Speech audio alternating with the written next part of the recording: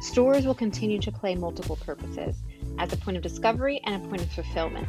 As consumers want more and more flexibility around how they place orders, how they pick up, they're going to want this fluidity to continue across all touch points.